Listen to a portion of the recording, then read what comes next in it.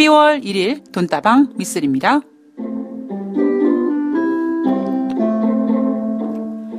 한국은행이 11월 30일 금융통화위원회 회의를 열고 기준금리를 0.25포인트 인상했습니다. 우리나라 경기가 식은 국면에서 금리 인상 카드를 내놓는 한국은행은 아마도 꽤 많은 고민을 했을 겁니다. 한국은행은 1년 전 금리 방향을 틀었지만 여전히 금리가 사상 최저에 가까운 수준이다 보니 저금리 부작용이 누적되고 있다고 본 것이라는 평가가 나오고 있는데요. 대표적인 문제는 1,500조 원을 넘어선 가계부채. 예전보다 가계대출 증가 규모가 줄고는 있지만 소득이 늘어나는 속도보다 여전히 빠르다는 것이 문제겠죠. 또한 이 부채라는 녀석은요, 조금의 위험이 감지되면 무서운 악마로 변합니다. 올해 중반 부동산 시장의 폭등도 금리 인상을 부추길 수밖에 없었을 겁니다. 무엇보다 미국과의 금리 격차를 걱정 안 할래 안 할 수가 없게 됐는데요. 경기가 과열되었을 때 꺼내야 하는 금리 인상 카드가 지금 나올 수밖에 없는 그 절박한 상황. 앞으로가 더 걱정입니다. 돈다방 미쓰리 시작합니다.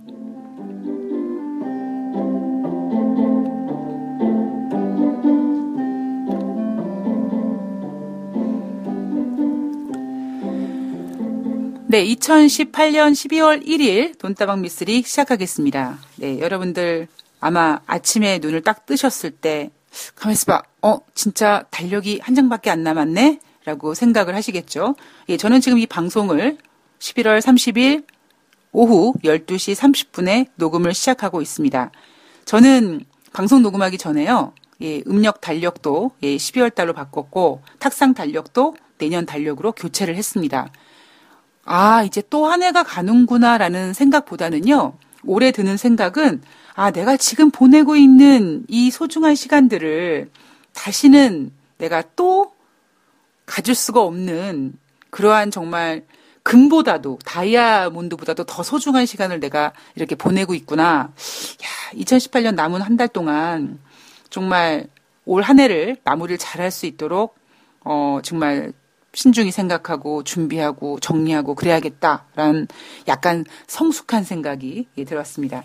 아마 여러분들도 네, 그러실 것 같은데요. 특히 11월 30일 날 아침에 눈을 뜨니까요. 제가 그렇게 예민한 사람은 아니거든요. 물론 약간 이렇게 제가 말씀드리는 예민함은 뭐냐면 미각 같은 거 있잖아요. 음식 맛을 잘 맞는다든가. 저는 상한 음식을 먹어도 잘 몰라요. 그러니까 물론 저는 제가 둔하다고 얘기하지 않고요. 예전에 이제 저를 키워주신 할머니께서 너무 절약 정신이 투철하셔가지고요. 음식 같은 거 버리는 거를 되게 싫어하셔서 그냥 웬만큼 상한 거는 다 드셨던 것 같아요. 그러니까 그런 생활을 하시는 분과 이제 함께 살다 보니까 저도 웬만한 거는 그냥 먹고 그냥 이렇게 소화를 잘 시켰던 것 같습니다. 그러다 보니까 저는 음식에 대해서 야, 이거 살짝 막간 것 같지 않니? 아니, 나 괜찮은데? 야, 너 왜 이렇게 둔하냐? 라고 그런 이야기를 주변에서 많이 듣거든요. 그러다 보니까 여러분들께서, 아마, 겨울이니까 춥지라고 말씀하시겠지만, 저는 11월 30일 날 아침에 눈을 딱 떴는데, 뭔가 공기가, 물론 우리는 입동을 보냈고요. 소설도 보냈습니다. 그런데, 그래도, 지난주에 이 낮에 기온이 막 춥다 이렇진 않았잖아요. 그런데 갑자기 이제 11월 30일 날 서울 기온이 영하권으로 뚝 떨어지니까, 와, 이게 뭔가 계단식 이 기온 하강이 좀 느껴졌고요. 그리고 11월 마지막 날 이제 강아지와 산책을 하면서 제가 그 산책을 하는 그 아파트 정원이 있거든요.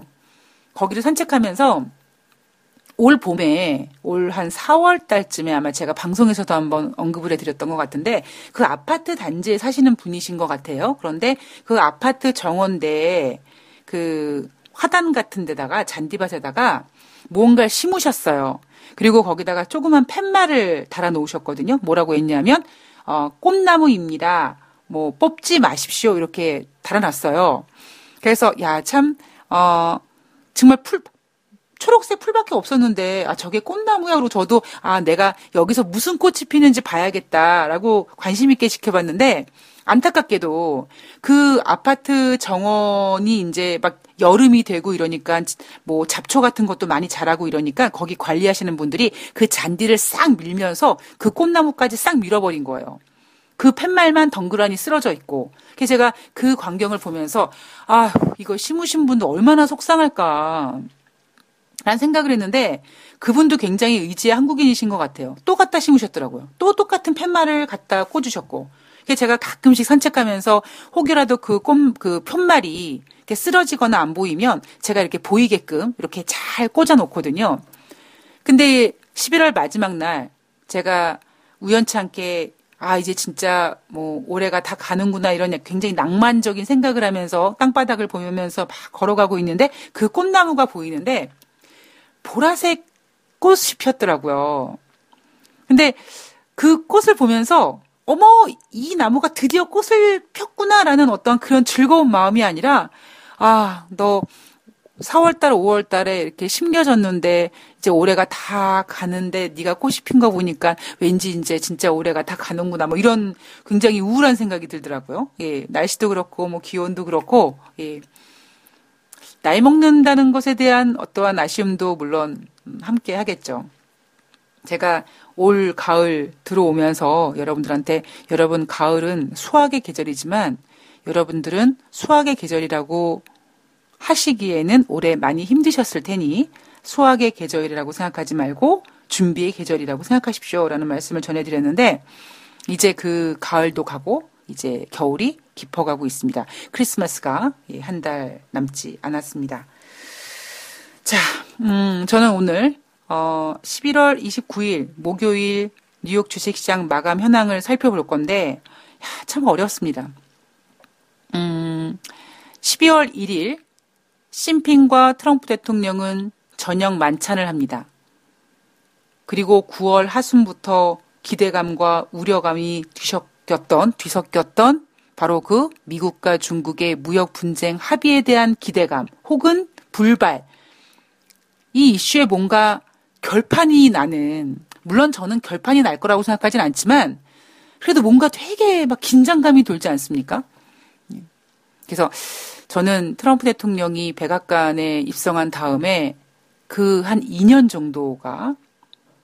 정도의 시간을 보내면서 연병알 뭘 이렇게 주식시장에서 미국 대통령 이름이 많이 나오고 뭘 이렇게 주식시장에서 이렇게 트럼프 대통령의 그 한마디 이렇게 출렁출렁 거리나 그렇다면 시황은 좀 이렇게 그래도 이렇게 방향성이라는 게 있으니까요. 뭐 매일매일 방향성은 맞출 수는 없으나 최소한 큰 방향성은 그래도 대충 그림이 그려지지만 중요한 한 명의 인물의 어떤 그 발언에 의해서 주식시장이 매일매일 그 나타내는 변동성에 느끼는 피로감은요 상당합니다. 알 수가 없잖아요. 도대체 트럼프 대통령 마음속이 어떤지 알 수가 없다 보니까 지금 아마 여러분들께서 12월 1일 이 돈다방 미스를 들으시는 분들이 물론 11월 말에 제가 밤 10시에 올리니까 밤 10시부터 듣는 분도 계시고 12월 1일 날 듣는 분도 계시고 12월 2일 날 몰아듣는 분도 계시겠죠. 자, 결론이 어떻게 날지 모르겠습니다만 이 무언가를 이 결과물을 기다리는 그런 경계감, 긴장감, 스트레스가 제가 이 정도로 느끼는 거면 나름대로 멘탈 갑이라고 하는 제가 이 정도 느끼는 거면 여러분들의 그 피로감은 엄청날 거라고 생각이 듭니다. 결과를 모르겠어요. 결과를 모르다 보니 뭔가 앞에 어떻게 될지에 대해서는 정말 그래 12월 1일 날 미국과 중국의 정상회담 끝을 보고 해야 되겠다라는 이 의견이 얼마나 지금 팽배하냐면요. 증권사에서 12월 달 증시 전망을 내놓지 못하고 있어요. 그러니까 저도 이번에 이제 뭐 11월 마지막쯤에 뭐 강의도 있었고 뭐 개인적으로 좀 이것저것 하는 게 많아가지고 언뜻 보니까 가만있어 봐 12월이니까 가만있어 봐 증권사 증시 전망 예전처럼 미쓰리가 막 막 시간을 할애해가지고 막 분석해서 해드리는 건 아니지만 그래도 대충 여러분들 증권사들이 이런 생각을 하고 있군요라는 거를 전해드렸어야 될 시간인데 이미 충분히 시작을 해야 되는데 증권사들이 12월 달 증시 전망을 못 내놓고 있어요. 애널리스트들이 얼마나 속으로 트럼프 대통령을 욕할까요? 내가 그놈 때문에 내가 지금 일도 못하고 빨리 숙제 끝나고 12월 달 연말 준비해야 되는데 그냥 저 인간 때문에 그냥 어떻게 될지 모르니까 결과물 보고 월간 보고 쓰려고 그냥 피곤해 죽겠네. 이런 생각하고 있을 겁니다. 제가 오늘 11월 29일 목요일 뉴욕 주식시장 마감현황을 준비하면서 많은 만감이 교차하더라고요. 나 오늘 무슨 얘기를 전해드려야 되지? 이건 결과물이 아직 나오지 않은 상태에서 사실 11월 29일 날 뉴욕 주식시장은요.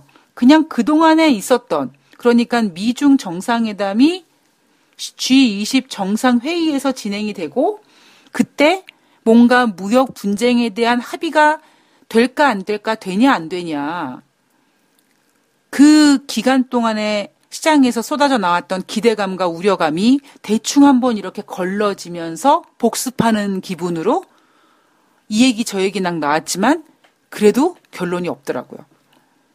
그나마 그래도 미쓰리가 11월 마지막 주에 대한 어떤 시황에 대해서는 이 사이버 먼데이라는 재료를 가지고 그리고 지난주에 너무 쪽팔렸으니까 블랙 프라이데이 때 하락해서 너무 쪽팔렸으니까 혹시 반등하지 않겠는가?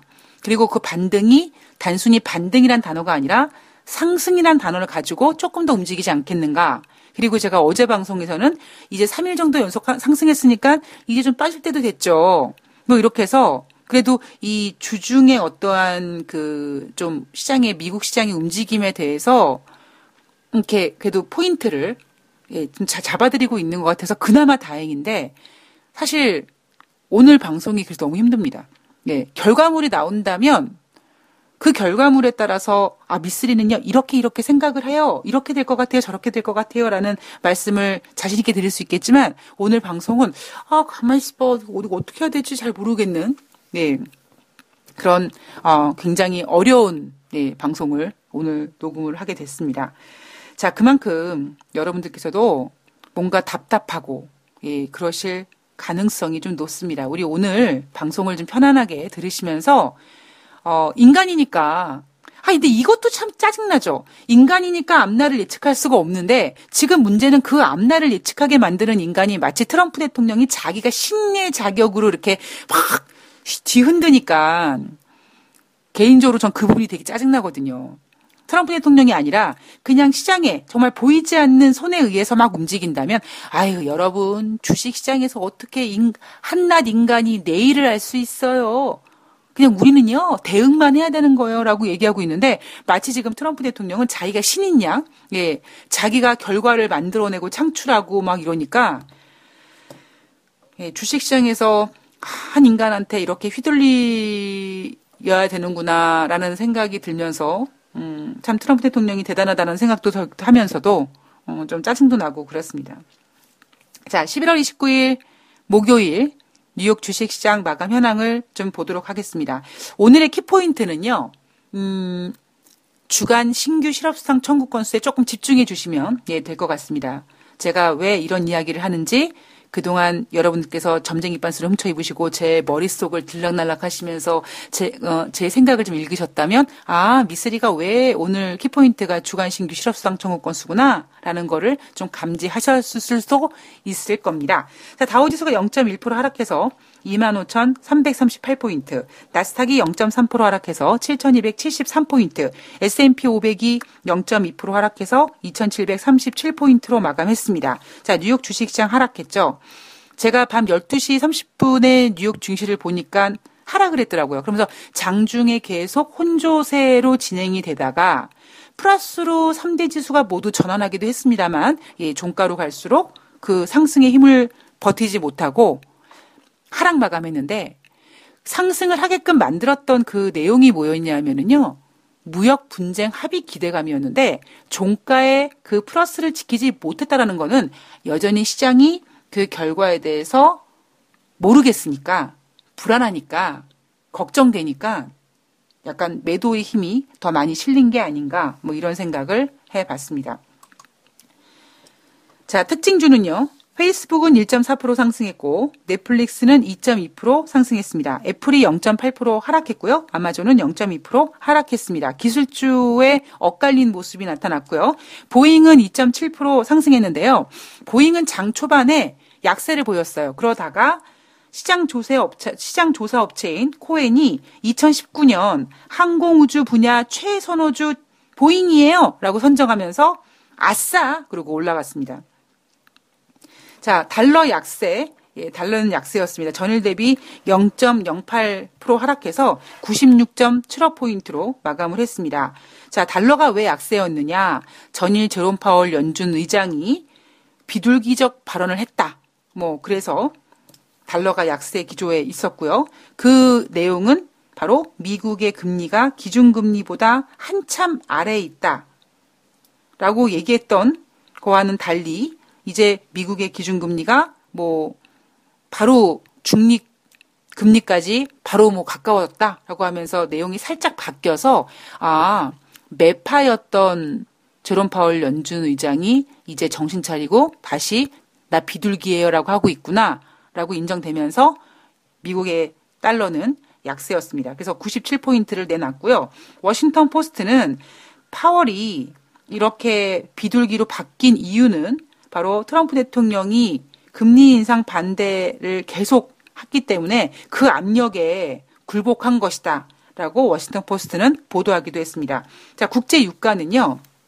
WTI가 배럴당 1.16달러, 2.3% 상승해서 51.45달러로 마감을 했습니다. 자, 장중에 50달러를 이탈했습니다. 49.41달러까지 내려갔는데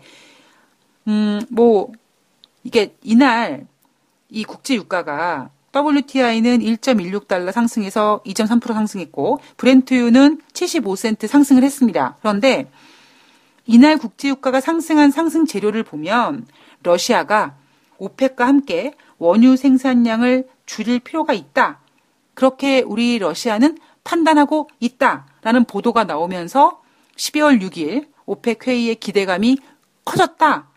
그래서 유가가 올랐다라고 보이지만 한편으로는 WTI 같은 경우엔 장중에 50달러를 이탈하다 보니까 뭔가 굉장한 그 지지선인 그 어떤 선이 이탈했을 때는 물론 공포감도 있지만 그걸 다시 회복하기 위한 저가 매수세가 유입이 됩니다. 우리가 여러분들 한 두세 달 전에 우리나라 증권사에서 2300포인트 코스피 하단을 잡고 있을 때 그들이 뭐라고 외쳤냐면 혹시 장중에 아니면 뭐 월중에 2300포인트를 이탈하게 되면 저가 매수에 임해라 라고 얘기했던 거와 마찬가지로 이렇게 어떤 기준선이 되는 선이 이탈됐을 때 그 선을 다시 가격으로 되돌려 놓기 위한 저가 매수에 유입이 됩니다.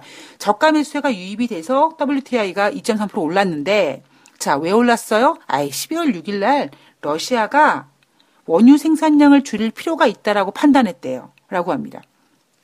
자, 그러면 러시아는 뭐 하고 있을까요? 예. 지금 국제 유가가 그러니까 제가 지금 전해드리는 내용을 다시 정리를 해드리면 지금 국제 유가는 세계 경제 둔화 우려감 때문에 즉 소비 둔화 우려감 때문에 국제 유가는 모든 모멘텀을 상실했습니다. 이란 제재 뭐 유해국 두고 사우디 증산한다고 막 이러면서 그동안 국제 유가 상승을 부추겼던 이란 제재도 이제는 뭐 끝났고 그리고 미국은 계속 생산해내고 있고 그리고 특히 오펙 회원국들이 12월 6일 날 모여서 감산을 해야겠다라고 하지만 트럼프 대통령은 계속 사우디를 압박하고 있고 그리고 오펙 회원국들 내에서도 야, 옌병 왜 미국은 저렇게 생산 계속하고 하고 우리만 감산하냐? 여기에 대한 불만이 좀 있습니다. 그러니까 국제 유가는 사실 지금 올라갈 수 있는 모멘텀이 별로 없어요. 전일에 발표된 주간 원유 재고량, 미국의 주간 원유 재고량 같은 경우에도요. 10주 연속 증가세입니다. 얘네 너무 뻔뻔하죠. 미국 같은 경우엔 진짜. 자, 근데 이날 국제 유가가 상승됐을 때 시장에서는 러시아가 오펙과 함께 원유 생산 줄일 필요가 있다고 판단했기 때문에 올랐어요라고 하지만 미쓰리는 그냥 국제 유가 WTI 기준으로 $50가 이탈되다 보니까 다시 $50로 회복시키기 위한 저가 매수세가 유입이 됐습니다라고 말씀드린 이유가 뭐냐면 물론 러시아도 굉장한 산유국입니다. 예. 근데 사실 이 키는 사우디가 쥐고 있거든요. 근데 지금 사우디가 미국한테 꼼짝을 못하고 있단 말이에요. 왜?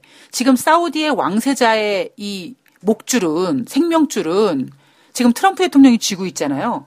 지난 10월 초에 카슈큐지 언론인 사망 사건 때문에 트럼프 대통령이 그 전에 9월 23일인가요? 예, 그때 오펙 회원국들이 모여 있을 때 그 전날에 야, 니네 유가 하락시켜? 라고 했는데 유가 시장의 중앙은행격인 사우디가 움직이지 않았죠. 그래서 증산이 불발됐습니다. 그런데 아주 아이러니하게 예, 반사우디 언론인 카슈큐지가 그것도 터키 이스탄불 가서 죽습니다. 그리고 제기된 게 뭐냐면 사우디 왕세자가 그 살인사건 배후에 있다. 그런데 갑자기 사우디가 증산을 한다고 합니다. 11월 달부터 증산하겠다고 합니다. 그래서 제가 그때 저의 시나리오를 전해드렸던 이유가 이 모든 시나리오는 트럼프 대통령이 만든 건가 보다라고 말씀을 드렸는데 지금 그럴 수밖에 없는 이유가 뭐냐면 만약에 사우디가 미국 말을 듣지 않으면 당장 트럼프 대통령은 야, 내가 가만히 자고 일어나서 다시 생각해 봤더니 카슈큐지 죽인 거 사우디 왕세자가 죽인 거 맞는 것 같아. 이래버리면 상황이 이거 완전히 달라지는 거거든요. 그래서 사우디는 지금 미국 눈치를 엄청 보고 있습니다. 그래서 12월 6일 날 오펙 회의에서 러시아가 원유 생산량을 줄일 필요가 있다고 판단하고 있다는 이 보도는 그렇게 약발이 세지 않죠. 사우디가 해줘야 되거든요. 근데 지금 사우디 뭐 하고 있냐면은요, 이 국제유가는 좀 상관없는 기사 내용이긴 하지만 사우디아라비아가 16조 원대 사드를 미국으로부터 수입합니다. 그러니까 그 얘기는 거꾸로 얘기하면 미국이 사우디에게 16조 원에 해당하는 무기를 팔아먹은 거예요. 사우디가 눈물을 머금고 사줬겠죠. 사우디 왕세자 지키려고. 그래서 이렇게 지금 유가 시장의 중앙은행격인 사우디가 이렇게 트럼프 대통령한테 생명줄을 붙잡혀 있는 상태이기 때문에 12월 6일 날 오펙 회원국들의 회의가 우리가 예상했던 대로 뭐 감산을 하고 이런 부분에 있어서 아직까지는 진짜 뭐 감산을 기대한다. 뭐 감산을 해서 그 감산의 효과가 시장에 반영될 거다. 이렇게까지 전망을 하기에는 좀 무리수가 있는 것 같습니다. 그래서 저는 국제유가 부분에 있어서 $50를 이탈했기 때문에 반발 매수세가 들어온 거다라고 말씀을 드린 겁니다. 자, 국제 금값은요. 전일 대비 온상 60센트 0.1% 상승해서 1230.40달러로 마감을 했고요. 이날 달러 인덱스가 전일 대비 0.08% 하락해서 달러 약세 영향으로 국제 금값은 1230달러를 회복을 했습니다. 자, 이날 경제 지표부터 2부에서 좀 이야기를 이어가 보도록 하겠습니다. 2부에서 뵐게요.